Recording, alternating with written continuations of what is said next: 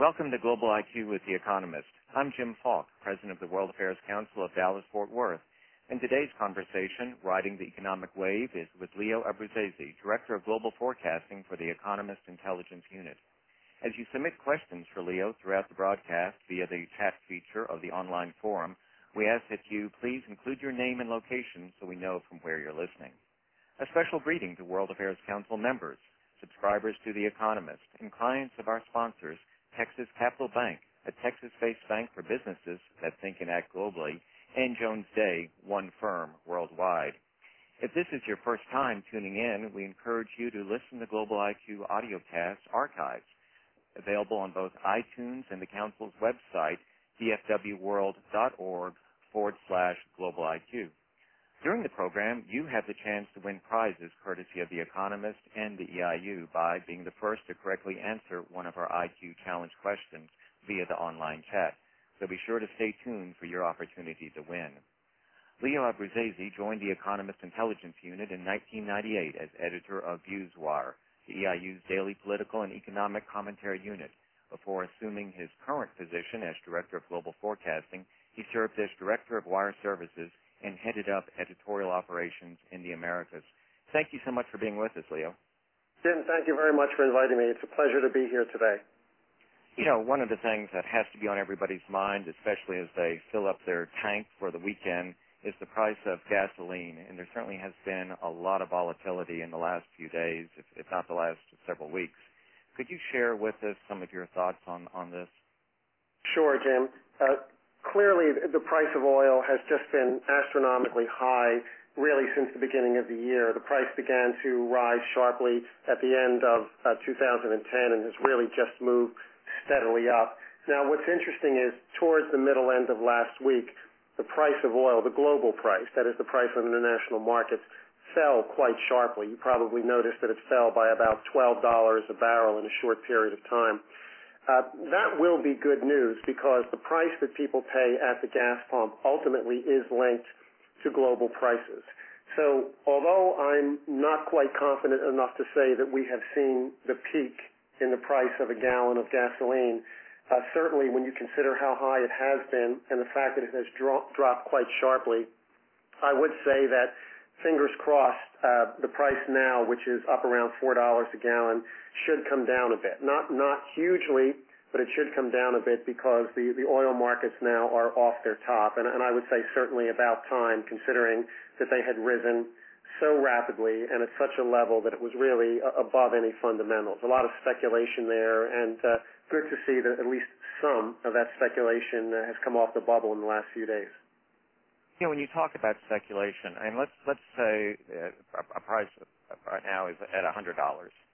How much of that price is speculation, and also can you give us a sense? I've heard people speculate it could be anywhere from $10 to $15 of how much of it is risk factor that's built in, say, from the Middle East. Yeah, Jim, there's absolutely no way to say for certain how much of that is a risk premium or speculation. There's just no simple formula for that. But generally speaking, if you start out by looking at supply and demand, which ultimately is what should control the price of anything, but often doesn't, I would say that on a $100 barrel of gasoline or a barrel of oil, you're probably looking at somewhere in the vicinity of $15 to $20 that is a risk premium or some kind of speculation. So if you consider the fact that the price has come off by about $12 a barrel, it suggests that there's still a risk premium in the market, but at least some of it has come off.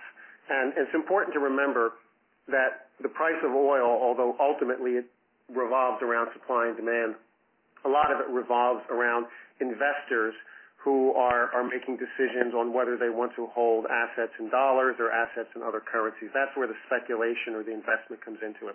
But I would say generally, my view, somewhere between $15 and $20 probably represents some kind of risk premium and or speculation. You touched on a point that is something that non-economists may not have a good grasp on, and that is the relationship between the price of oil and other commodities and on the U.S. dollar and other currencies. Yeah, this is an important issue. One would think, and one would be wrong to think that the price of oil goes up or down based on how much oil countries are using. And to a certain extent, that's true. The reason that oil is over $100 a barrel, in part, is because there is a lot of demand. The U.S. uses a lot of oil, so do the Europeans, and of course, increasingly in the last 10, 15 years, so does China and India. So don't get me wrong, certainly demand for oil is much, much higher than it was 10, 15 years ago, and that's the underlying reason why the price is high. But investors are always looking to get returns, and investors have a lot of places they can put their money, and when you talk about speculation sounds negative, but really all it is people just looking for a return on their money. And what tends to happen is when investors are fairly confident, when they're fairly happy, when they think the global economy is going pretty well, they're willing to take risks. Most people are. If things are going well, you're willing to take a little bit of a punt and try something a bit riskier. And over the last couple of months, when generally speaking the view was the global economy was doing pretty well, investors will go into riskier assets. And commodities are risky. You know commodities are risky because the prices go up or down quite a bit. Commodities are always a risky play. So when people were quite optimistic about the global economy, January, February, March, early April, they decided, why hold dollars? You don't make very much on the dollar. You know how low interest rates are in the U.S. So you drop your dollar investments and you go into something that will give you a better return. And commodities have the potential to do that. That's one of the reasons prices were going up. People were piling in to an asset that looked like it had a lot of upward potential, just the way people would do that with a hot stock. What's happened in the last 2 or 3 weeks is suddenly investors have looked around. They've seen some slightly weaker economic growth numbers in some countries. They've gotten a bit nervous. They've decided, I don't want to be quite as risky as I have been before. So they've decided to go back to the good old U.S. dollar, which is always a safe haven when things begin to get a little bit dicey. And so people have dropped some of their commodities and gone back into the dollar. And when you drop commodities, the price goes down. And interestingly and happily for us economists, the dollar has risen in value, which is exactly what you would expect to happen. So that's kind of the relationship. It's really a bet on how risky you see the environment being. And if you're willing to take a risk, you go into commodities and oil and the price goes up. And when you get a bit nervous, you go back into dollars and the price of commodities comes down a bit. That's very helpful. Thank you on that. Now, one of the things that I read in your forecast is that you're looking at increased production from countries such as Kazakhstan and Brazil, which you believe will be a moderating influence on prices through, I think you wrote, up to 2015. And this strikes me as somewhat contrarian from what I've seen in some other areas, especially given the anticipated increased demand from India and China. Well, a couple of issues there. There's no question that generally speaking, for the next several years, demand for oil is going to stay fairly high. China is still growing rapidly. You know that China generally grows in the range of 9%, 9.5%, sometimes 10% a year. India is not growing at a much slower rate than that now. India is up also in the high 8s and the 9s as well. So that's going to keep demand up. And hopefully the U.S. economy will continue to recover. The European economy is recovering as well. So in a sense, you might have most of the major pillars of the global economy, if not hitting on all cylinders, at least hitting on quite a number of them. And at one level, yes, absolutely, if the economies are going well, they'll need oil to operate. We do think, though, that there's no question, for example, Brazil has large quantities of oil, as I'm sure you know, and it's been a big story the last few years. Brazil has had major discoveries offshore. Right now, Brazil produces about 2 million barrels a day, and some of that oil they've discovered slowly, in a trickle, is beginning to feed through into production right now. So we're predicting that by 2015, Brazil will go from 2 million barrels a day to 3 million barrels a day. So I think we're right, and I'm happy to say that I'm confident in what we wrote, saying that there will be some additional production from places like Brazil. Kazakhstan's another oil producer. They're having a little bit more of a difficult time bringing it on stream, so it may not help out quite as much. But there is some additional supply there. And remember, the Saudis function as kind of the central bank of the oil world. They always have extra capacity, and they can put it online when they need to when prices get high. So go ahead. We do think there's some additional reserves and capacity out there that can come online. Indeed, Saudi Arabia, I guess, has helped quite a bit with the drop in production from Libya. They did initially. It's an interesting story there. Libya used to produce about 1.6 million barrels a day, 1.6 million a day. As a result of the civil war, about 1 million barrels a day was cut out of the market because of all the disruptions. So the question is, what about that 1 million barrels that we lost? Well, initially, the Saudis jumped in pretty eagerly. So did the Kuwaitis, so did the Nigerians. And they pretty much made up most of that 1 million barrels a day. Interestingly, though, the Saudis have pulled back a little bit because the kind of oil they were producing was not quite easily replaceable for Libyan oil. As you know, there are different grades of oil, and refineries need different kinds. So although the Saudis have been helpful, they've actually discovered that some of the oil they were producing wasn't quite what the European buyers were looking for. However, that said, some of the other players that I've mentioned have produced more, and for the most part, we're not really any worse off in terms of production than we really were before the Libyan crisis began. Now, yesterday, several of the leaders of the major oil companies were before Congress, and one of the points that they made was they needed to be unshackled. And I'm wondering what you think would be the impact on global energy prices now as well as in a few years if the United States opened up more offshore fields as well as the Arctic National Wildlife Refuge in Alaska. Well, Jim, these are obviously politically sensitive issues and have been going on for a long time.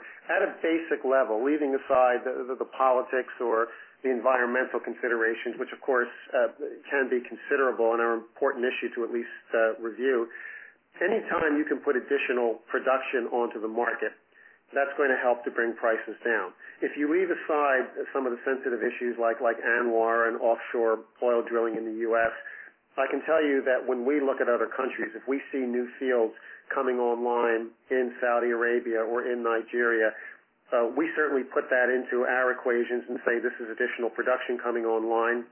And there's no question that along with, of course, the demand for oil, which is the other side of that equation, additional production means that it will have a beneficial or a moderating effect on prices. So certainly if there was increased domestic production in the U.S., just as a very simple situation, leaving aside the speculation, yes, that should help to bring down prices. Increased production almost always will. Now, it's going to be up to really the American public and the politicians as their representatives to decide what kind of trade-offs they have to undergo for doing that. But as a basic equation, sure, more offshore drilling and drilling in other areas brings more production online, and that's going to help at least to keep prices from going up as much as they have been. Before we move into whether or not the U.S. Congress is going to increase the debt ceiling, we have a question from Fred in Dallas. There's been a good deal of discussion around toxic assets and real estate instruments still being held by remaining banks after the 2008 financial downturn. Can you please provide some additional insight on this subject? Have the majority of these assets been written off or disposed? And what additional impact will this have on the U.S. financial and real estate market in the next few years? Well, a lot of the assets have been written off. You can look at what banks have been reporting, and quite a bit of what they had on their books really has now been gotten rid of. I mean, part of it was through the government's program. In other cases, banks simply wrote off the assets, and they've raised capital. You have to raise capital when you do that. So there has been a lot of capital raising. Certainly the banks are in much better position than they're in now. They have not gotten rid of all of their assets. And that's one of the reasons why I'm talking about the toxic assets now. They have not gotten rid of all of them. And that's why banks are still fairly conservative now. The Federal Reserve, the central bank, does surveys periodically. And one bit of good news in their latest survey is that bankers are now indicating for the first time in a number of years that they're actually taking a more favorable view towards lending, especially towards lending to small businesses. And that tells us that they feel in their own minds that they've gotten rid of a good portion of their toxic assets, and they're beginning to feel a little bit more confident. Now, we're by no means saying the banks are back to normal. They are not. If you look at our outlook for the U.S. economy, we don't have the economy performing in the next few years at the level that it did perform, say, in 2004, 5, and 6. And one of the reasons for that is we think the banks are still going to be somewhat weighed down by the assets, the toxic assets on their books. But they have gotten rid of a lot of them, and I was quite happy to see these latest surveys from the government showing that bankers are feeling a bit more optimistic and a bit more likely to open the purse strings and let some of that capital go out, especially to small and medium businesses. I want to thank you, Fred, for that question, and let me remind our other listeners, just send in your question through the online forum, and we'll be sure to ask as many as we have time for this morning. The headline this morning in the Wall Street Journal was "Stakes Rise on Debt Vote." What's your view about whether or not the Congress is going to raise the debt ceiling, and how certain is that date of August 2nd? This is a political issue and an economic issue. Let me say right at the start, before we go into the politics, in my view, there is absolutely no chance, zero chance, that the U.S. government will default on its debt. In other words, that it will not pay its obligations to bondholders.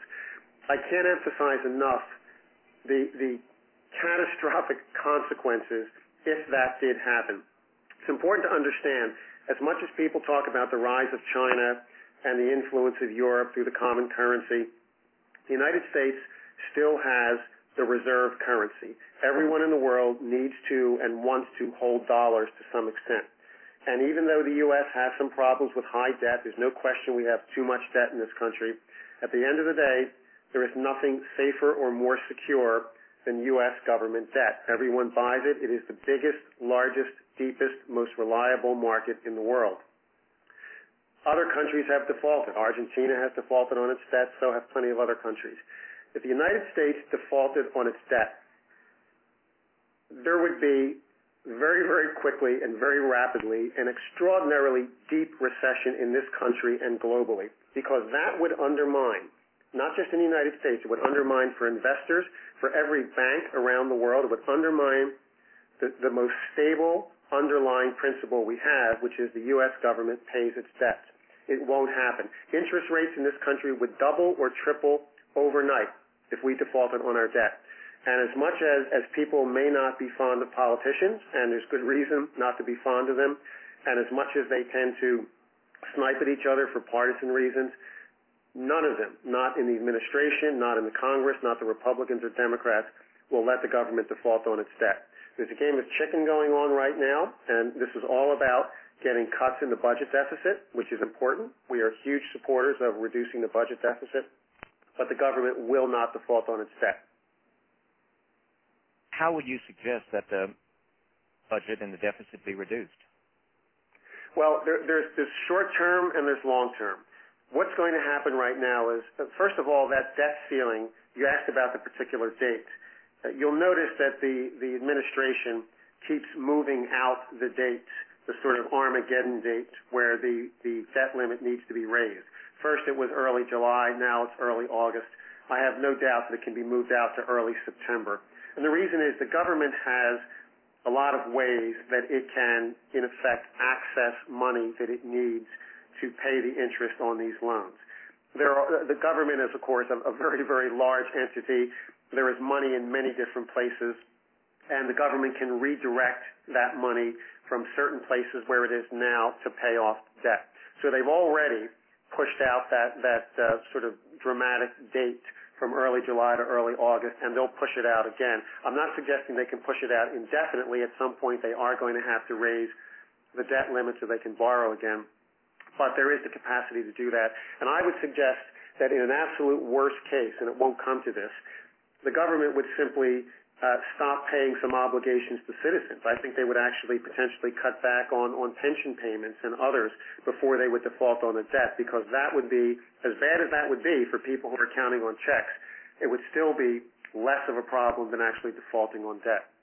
So how's this going to get resolved? Yeah, I mean, short term, I'm just going to say there's going to have to be an agreement over the next few weeks to do some substantial budget reduction short term. The Republicans will insist on that, and ultimately Mr. Obama is going to have to go along with it.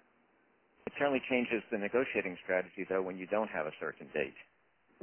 Yeah, it does, and certainly from the administration standpoint, they want to emphasize that date. I'm not suggesting that they are being untruthful. I'm sure there are good reasons for having that date out there. But again, as I've noted, they've already moved it once. They can move it again because there are places you can get money. I mean, think of it in simple terms as taking money out of your left pocket and putting it into your right pocket. The government can do that. The government has any number of funds and resources where they can move several $billion relatively easily in order to pay those obligations. You can't do that forever. Obviously, you can run these tricks for a certain period of time, and then eventually you will have a serious date. But, of course, there's no way the government's going to reveal that date right now. They're better poker players than that. What number do you think the debt limit will be raised to? Well, they'll probably raise the debt limit enough to at least get them through the election in November of next year. They certainly don't want to go through this again before the election, considering how really disruptive this is for everybody, including the markets.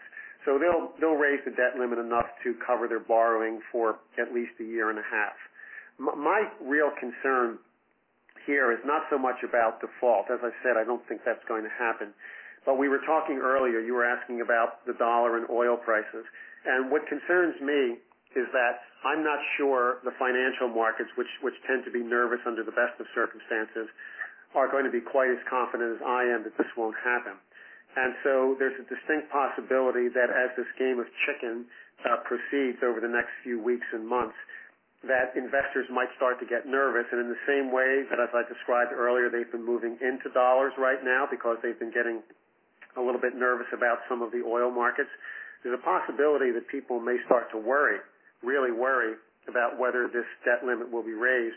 And if that happens and they start pulling out of dollars again, then we could start seeing interest rates going up. What that would mean is people taking out loans, especially mortgage loans, could start to see interest rates moving up a little bit, which of course is the last thing the housing market needs in the U.S. right now. Let's go to our first Global IQ challenge question, and it is, according to The Economist, which country spent more than 10% of its total budget on defense in 2010? Is it the United States, China, Saudi Arabia, or North Korea? Be the first to answer this question correctly, and you'll receive a one-year subscription to The Economist. We have a question from Ed in Dallas, and he says, at what price would the Saudis like to see the price of oil settle? Well, I would say that the Saudis would begin to get nervous if the price of oil went below, say, $80 or $85 a barrel. It's interesting, Jim, not that many years ago, as recently as maybe 2005, the Saudis and OPEC used to have a range within which they'd like to see oil settle. Seems like the old days. You know what that range was? $22 to $28 a barrel, and that was 5 or 6 years ago. Since then, the Saudis have become quite used to higher oil prices, and they're spending quite a lot domestically. Most governments are piling up a fair amount of debt, or at least trying to find some way to keep their citizens happy, and the Saudis are doing a lot of that. Remember, too, with all of these disruptions that we've seen in Egypt and Tunisia and elsewhere, the Saudis don't want that happening to them, so they are more than happy right now to take some of that largesse they have from the high oil prices and pump it back into their economy to keep their citizens happy. So they have bigger domestic fiscal needs, budgetary needs than they've had before.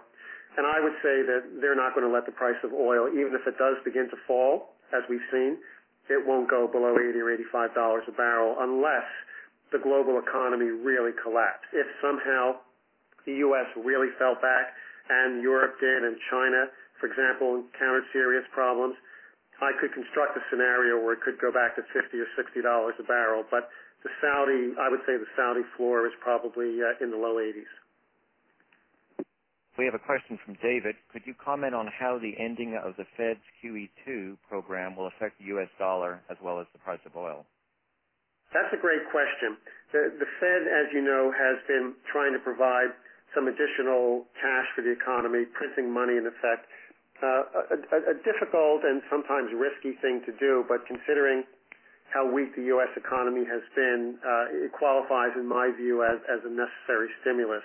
Question now, though, is this so-called QE2, or quantitative easing plan, runs out in June, which basically means that this extra cash that's been washing through the economy, some of that starts to come out again.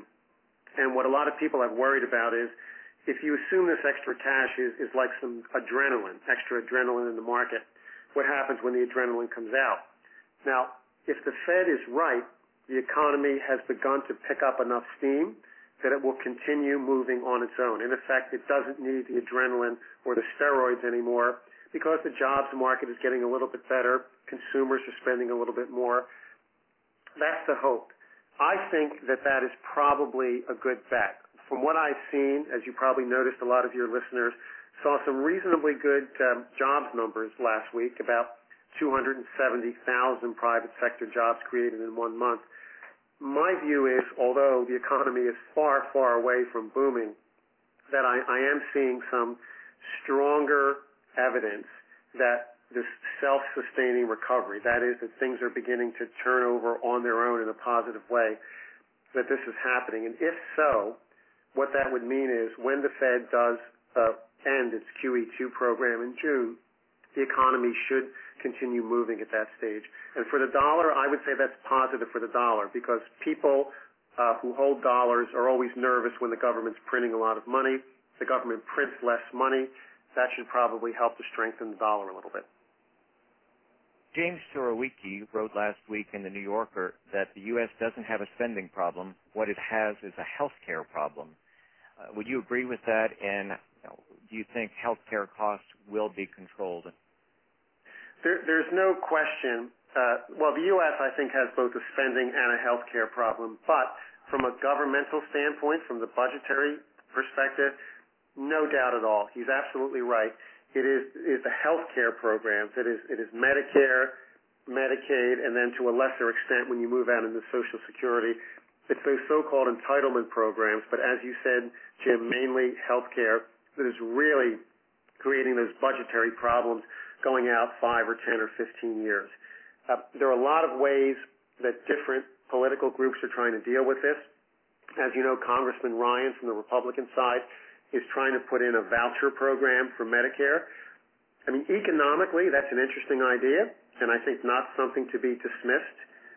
Politically, I think that's a very, very tough play. I think even Congressman Ryan's fellow Republicans are having a little bit of difficulty swallowing that politically. As we know, senior citizens are influential part of the economy, influential in voting days, and Medicare is a very popular program. So I'm not quite sure Congressman Ryan's going to get his way, but his instincts are right.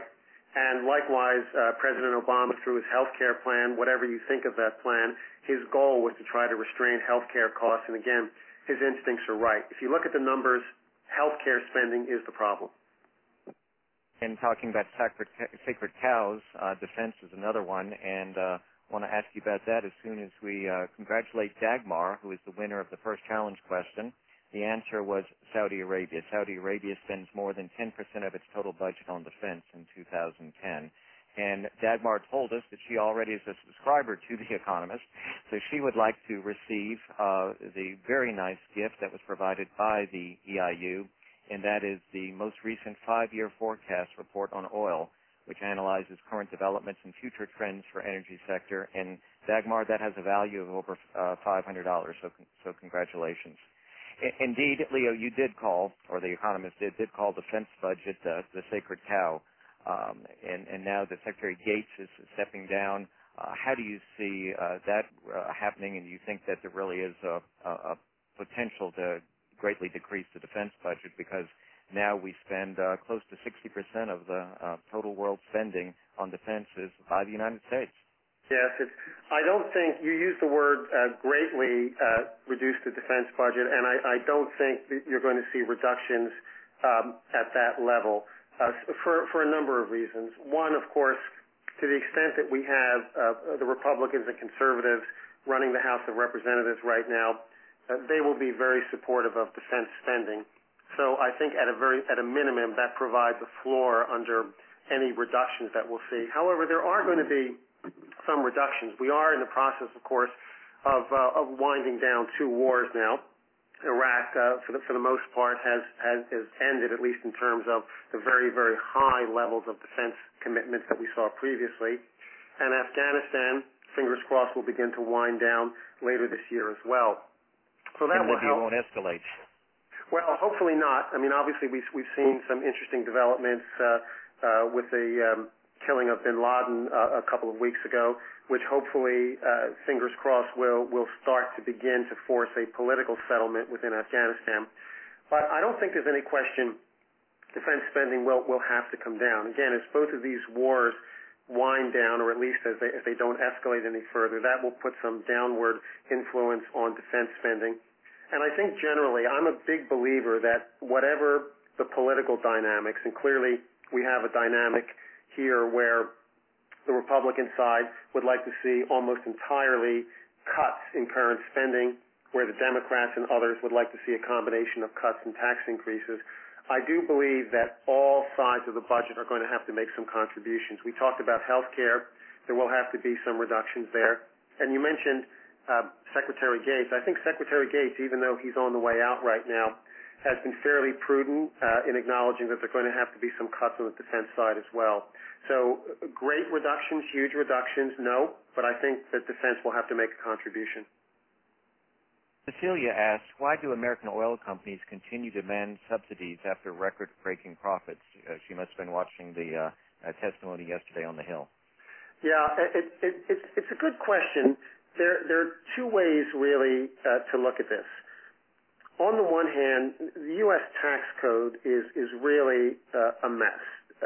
Ideally, and depending on your point of view, it would be better to have taxes that are relatively low, but relatively consistent across industries, and then, of course, among individuals, relatively consistent there as well. You're always going to have graduated taxes where people who earn more pay a bit more.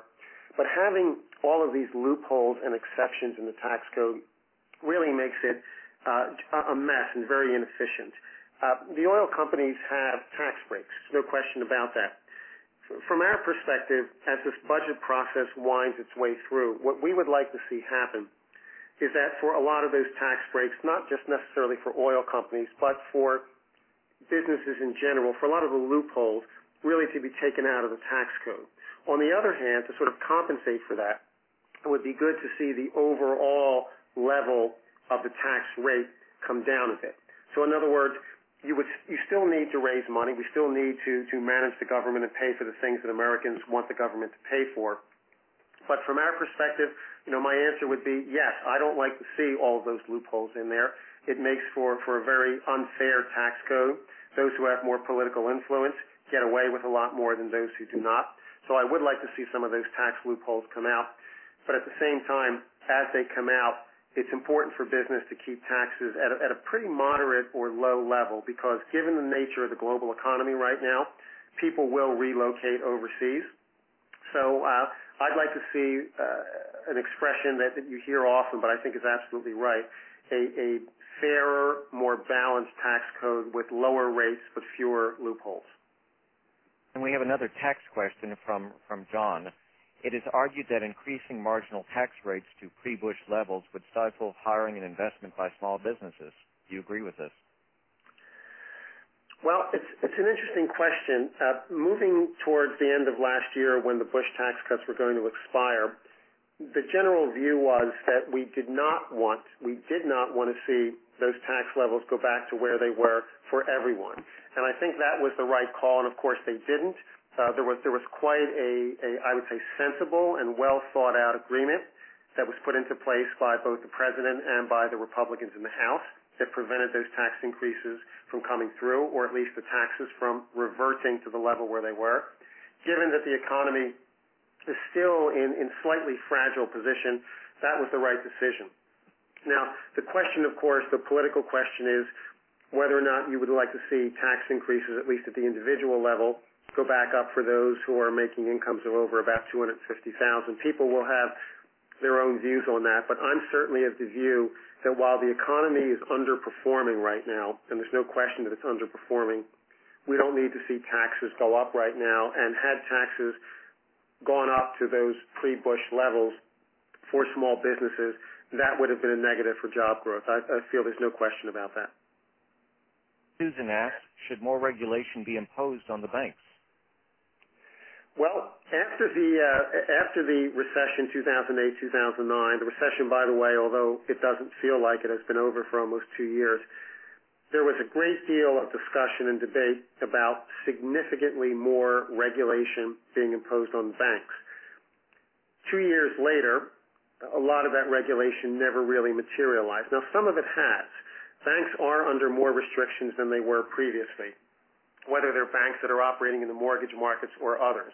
One example, for the big investment banks can't really gamble their own money the way they used to, or at least not to the extent that they could previously. So make no mistake about it, there are more regulations on the banks than there were before. Increasingly, banks that lend to consumers and to homeowners are having to hold their loans. As you may have known in the past, banks would make loans and then quickly pass them on to someone else. So there have been a number of regulations put into effect to try to prevent some of the problems we saw in the run-up to 2008 and 2009. However, by and large, the volume of regulation of what people were anticipating hasn't materialized. And I think that probably that's I don't know that that's a good thing, but you do want to be careful not to overreact. Now, certainly the recession was horrible. This was the worst recession we've had since the 1930s. And to a large extent, government picked up the tab. So government has a right to say that if we're going to have to clean up this mess, then we have to take some steps to make sure it doesn't happen again. At the same time, you don't want the overreaction to get to the point where it prevents companies from doing business at all. So I think right now, bottom line, I like some of the measures that I've seen go into effect. I think they probably will cause banks to be more risk-averse than they were. And in my view, I think bankers should be risk-averse. You know, when we're looking specifically at the United States, and you said that our economy is underperforming, it seems to me that there's a lot of contradictory signs. The stock market is doing extremely well, and yet unemployment went back up a little bit last week to 9%. Why? I read in some article that the fact that unemployment went up is a good sign because it means that more people are looking for jobs that had perhaps given up.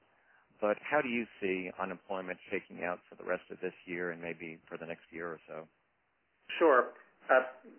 Part of the reason that sometimes the unemployment rate goes up when lots of jobs were created is a function of the unusual way that the government looks at these figures, which I can discuss in a minute. But overall, we still have far too many Americans who are out of work. During the recession, we lost about 8.5 million jobs during that period of negative and slow growth. We've recovered about 2 million of those jobs, a little more than 2 million. So we're beginning to get back. But at that very basic level, we were down 8.5. We've come back with about 2 million jobs. You can still see at a minimum how much further we have to go. The good news is we have had 3 months in a row of pretty good job growth, about more than 250,000 private sector jobs in each of the last 3 months. So that's a pretty good sign. We'd like to see it higher than that. In past recessions or after past recessions, we've sometimes seen 350,000 jobs a month. So we're not coming back at quite the level that we should, but it has improved. And from our perspective, we think it will continue improving this year and into next year, but it's going to be a relatively slow slog. This idea of the V-shaped recovery where you fall sharply and recover sharply, we don't see happening in the job market. I'd say steady improvement. I think we probably will see more than 200,000 jobs a month, most months for the rest of this year. But again, we still have another 6 or 7 million jobs to recover, so it's going to take a while. And why? Housing market is still very weak. We still have some sectors of the economy that are not performing well. So getting better, but it's not going to do a complete turnaround overnight, by no means. What do you think the unemployment rate in the United States will be on election eve? Yeah, that's a great question. People have asked who they think will win who I think will win the presidency next year, and or whether President Obama will be reelected. I think there are a lot of factors there, but there are two that I would identify. And one is the state of the jobs market, and the other one, of course, is who the candidate is that the Republican Party puts forward. That latter point is going to be very important. I suspect that the unemployment rate on Election Day is probably going to be a little bit below 8%. Right now, the unemployment rate, as you mentioned, Jim, went back up to 9%, but that was a little bit of an anomaly, as you mentioned. The unemployment rate sometimes goes up when the number of jobs also increases, but that's almost more of a statistical effect. When jobs are being created consistently month after month after month, the unemployment rate does go down. So the unemployment rate, I think, will move steadily down over the rest of this year, a tenth of a point here and there every few months. And I would say that looking ahead about 18 months, which is the time frame you're suggesting for the election, I'd say maybe 7.8, 7.9%. And that might be just enough, depending on who the Republican candidate is, for President Obama to get reelected again. It's still very high. I'd love to see unemployment back down into the 4s, but it's going to be quite a few years, if ever, before we get back to that level. But it seems to me, too, that the United States is facing an issue of structural unemployment, almost like what you're seeing in some of the European countries, that we don't have the right skills for the jobs that are available.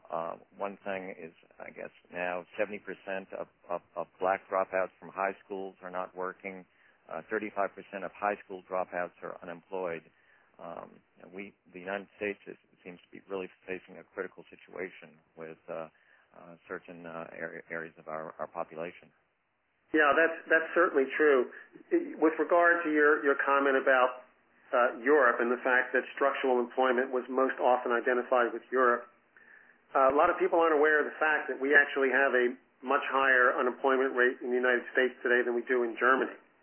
Germany is booming right now, and I'm sure 5-10 years ago it would have surprised most people to hear that the U.S. unemployment rate was higher than it is in Germany, but it certainly is. I think the issue here is we've had for a long time, unfortunately, very high levels of unemployment for high school dropouts and also for black teenagers and a few others. And there's a number of reasons for that. One is increasingly over the last 10 or 15 years, we've moved into what is sometimes called a knowledge economy.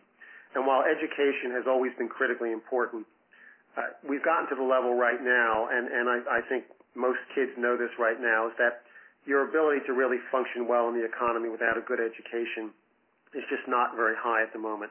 So really anyone without even a basic education or without some skills and some education moving into the university level is going to struggle because of the needs of this knowledge-based economy. Where I see even more concerns than the ones that you've mentioned is this idea of long-term unemployment. We have a lot more Americans who have been out of work for a longer period of time, say more than a half a year or more than a year than we did previously. So these are people that had jobs. We're not talking about, say, a high school dropout who hasn't had a job. We're talking about people who had good jobs but have now been out of work for maybe a half a year or a year. And the issue there is going to be whether or not they lose their skills over this period of time, being out of work for a while, and then have trouble getting back into the workforce. And that's something that we are concerned about. We need the economy to pick up a little bit faster to get those folks back into the workforce before, and hopefully this is not the case, before they lose their skills and then become unemployable. And that would be the worst kind of structural unemployment. Let's go to our second challenge question. And whoever answers this question correctly could receive a one-year subscription to The Economist, or as well will be happy to extend your subscription if you're already a subscriber. The question is, how many countries make up the Eurozone compared to 27 in the European Union? 9, 13, 17, or 22? Be the first person to answer that correctly, and we'll extend or give you a subscription to The Economist.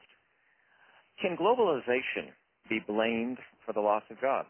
Or is it now more of an issue of increased productivity and a different way of doing business? No, I don't think you can blame globalization overall for a decrease in jobs.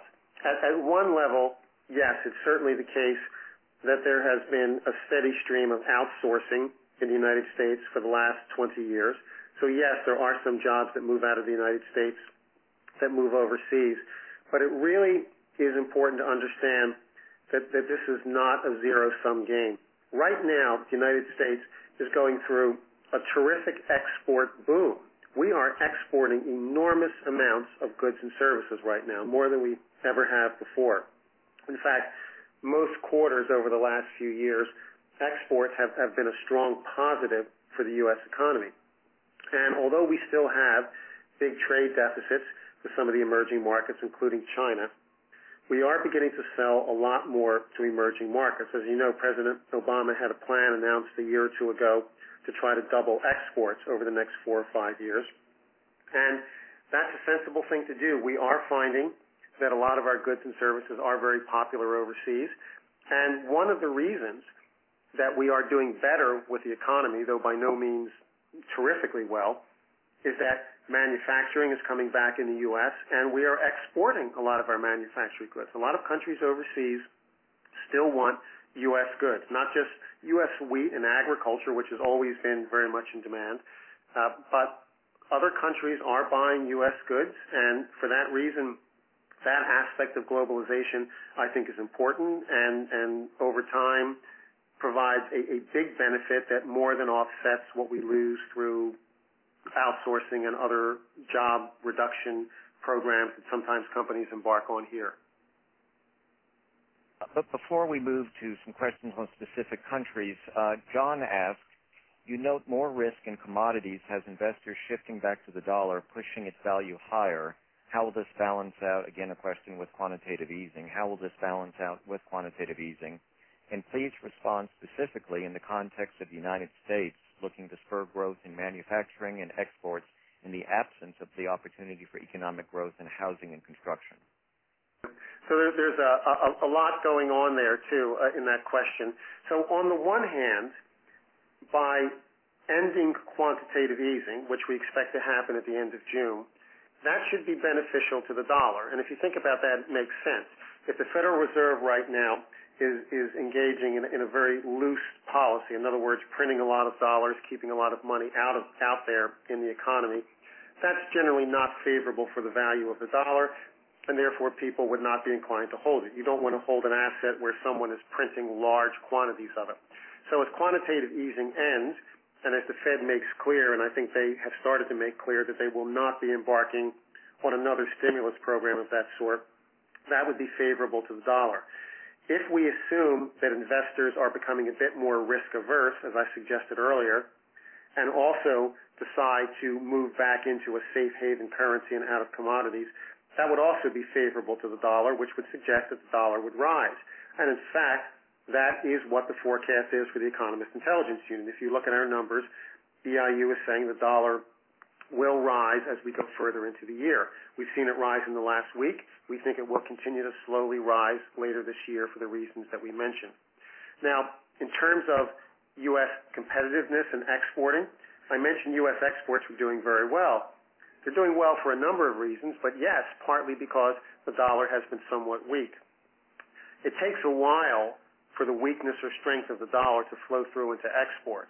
But I would say that we're not expecting the dollar to soar in value. If the dollar really got super strong, say, against the euro or some other currencies, you're right that that could ultimately hurt exports. We think the dollar will get moderately stronger, which is probably a good thing. It'll help to keep inflation down. But at the same time, we're not expecting it to get so strong that it's going to completely quash this nice export boom that we've seen over the last couple of years. I want to congratulate Chris Matthews. He's the winner of the challenge question 2. 17 countries make up the Eurozone compared to 27 in the European Union. Chris, you receive a year-long subscription to The Economist. We have about 10 minutes left, and Leo, I'd like you to tell our listeners a bit more about the services offered by the EIU. I get every week Robin's email, which has very helpful updates, and always enjoy reading ViewsWire, which in fact just recently had a really good piece on the world economy, high unemployment, here to stay. Yeah. Thanks, Jim. The Economist Intelligence Unit is part of the larger Economist family. As you've mentioned, of course, The Economist magazine is a terrific publication. We have more readers for The Economist magazine in the U.S. than any other country. The EIU is a sister publication, a sister organization. The big difference between them is the Economist Intelligence Unit is more directed towards businesses, to companies, to governments. Those tend to be the organizations that rely on the EIU because of the forecasting and the analysis that we do. So the magazine is a phenomenal product. Lots and lots of consumers read it. It's a terrific read. I've been reading it long before I came to work for the Economist Group. The EIU really directs itself towards trying to help companies figure out how to do business overseas. So we're a bit more focused on the data and on trying to help companies come up with individual strategies. But we cover a lot of the same issues as the Economist magazine. We cover them in different ways, but as you've just suggested, we're looking at important issues involving economic growth, involving budget deficits, and that's because these issues matter for people in their daily lives and they matter for companies as well. So different audiences, but the same approach, hopefully the same good analysis and the same transparency and independence that the entire company tries to bring to what we do. And some of your services are without charge and then others are. Do you have an analyst or a manager of your account that then helps you reach out to other people in your unit, or how does that work? Sure. Like most organizations and even like some newspapers and others, a certain amount of our analysis is provided free of charge. You can see a lot of it by going on EIU.com for economistintelligenceunit.com. And so we provide a fair amount of that analysis free of charge. It allows everyone, really, businesses, consumers, everyone, to get some flavor for what we're saying. But, of course, a lot of what we provide comes to our clients on a subscription basis or special projects that we do for them as well. So like most companies, we have a variety of ways of getting our information out, and we try to provide a certain amount of it, as I said, free of charge so that people can see what we're thinking and benefit from that as well, and then come to us if they need more detailed analysis to really help their companies or for us to help advise governments on how to plan their strategies as well. And so if one of our listeners was with a company that wanted to do business, say, in Nigeria or Brazil, they could find the information they need and who to contact on your website? Absolutely. The best place to go is EIU.com, which is easy to remember, and there's plenty of information there on how to identify the analysts within the EIU and, of course, also the sales and marketing team. The main advantage that we have over some others and is that we have coverage of every country in the world in some depth. So do we cover the United States? Of course we do. Everyone does. But we cover Nigeria, Tunisia, Argentina, Botswana. We cover every country. And basically, we are, in a sense, a globalized company. We've been doing globalization long before the rest of the world was doing globalization, as it were.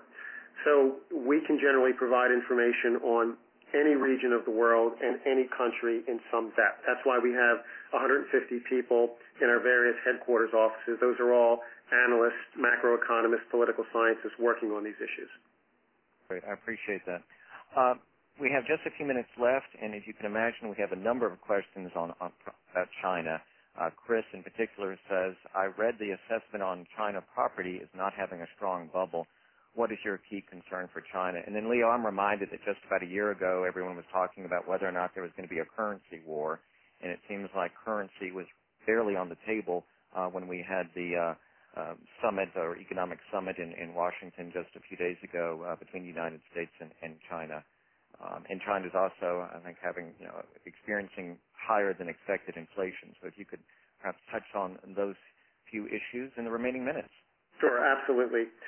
China, critically important to the global economy, mainly because although China has been growing at a rapid rate for a long period of time, China is now a very large economy, well over $5 trillion a year. And when you combine a large economy with a fast-growing economy, you have a major, major engine of global growth. So China, as everyone knows, matters, and it matters hugely to the health and support of the overall economy. We're still concerned about the property market in China. China does a lot of things right, no question about that. But China also has a habit of when they want to improve the growth in their economy or when they want to try to slow it down, of using the property market as kind of a toggle. They turn the property market up, they invest in it to try to get the economy going, and then they try to turn it down again when the economy is in danger of overheating the way it is now.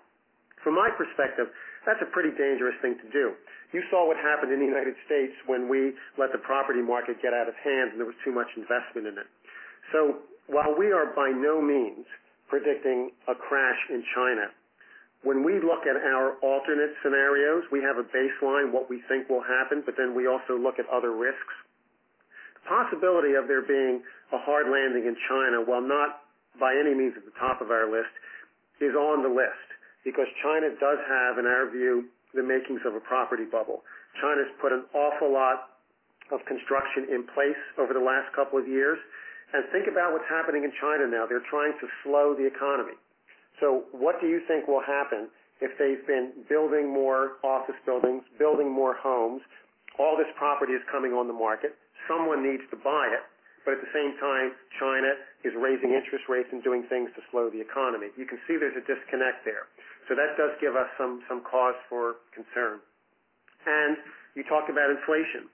China is beginning to have the makings of an inflation problem. Inflation in China is now over 5%. And the government, forget my view on this, the government has identified inflation as its biggest single problem because it does not want to see consumers lose their ability to have their purchasing power reduced.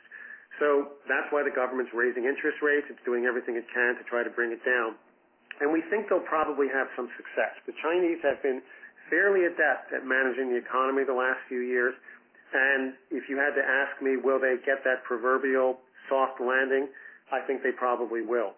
But I would also say that if you ask me what some of the biggest risks are in the global economy, I would say that China's property market and China overheating is not an inconsiderable risk. And I'd like to remind our listeners that on Thursday, June 30th, our next Global IQ will be with James Miles, who will be writing The Economist Special Report China. And so we'll be able to go into considerable detail on China's politics and economics. Leo, I want to thank you for being with us today. It's been very helpful and insightful, and I think you're giving us a lot to think about and hopefully giving us a competitive edge for the rest of 2011 and beyond as we ride the economic wave. Jim, it was a pleasure to be here. Thank you very much for inviting me.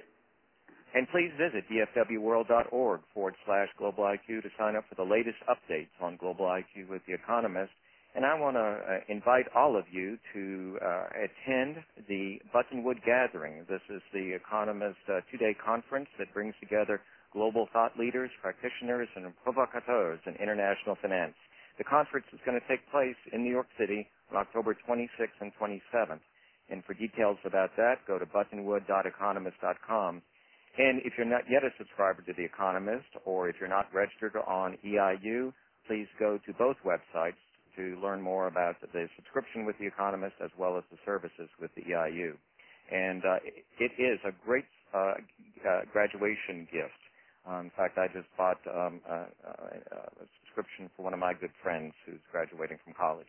To find a World Affairs Council near you, please visit worldaffairscouncils.org. Global IQ is a presentation of the World Affairs Council of Dallas-Fort Worth and the World Affairs Councils of America in association with The Economist. Today's broadcast was generously supported by Texas Capital Bank and Jones Day. Remember, together The Economist and the World Affairs Council put you on top of the world. Thanks so much for listening.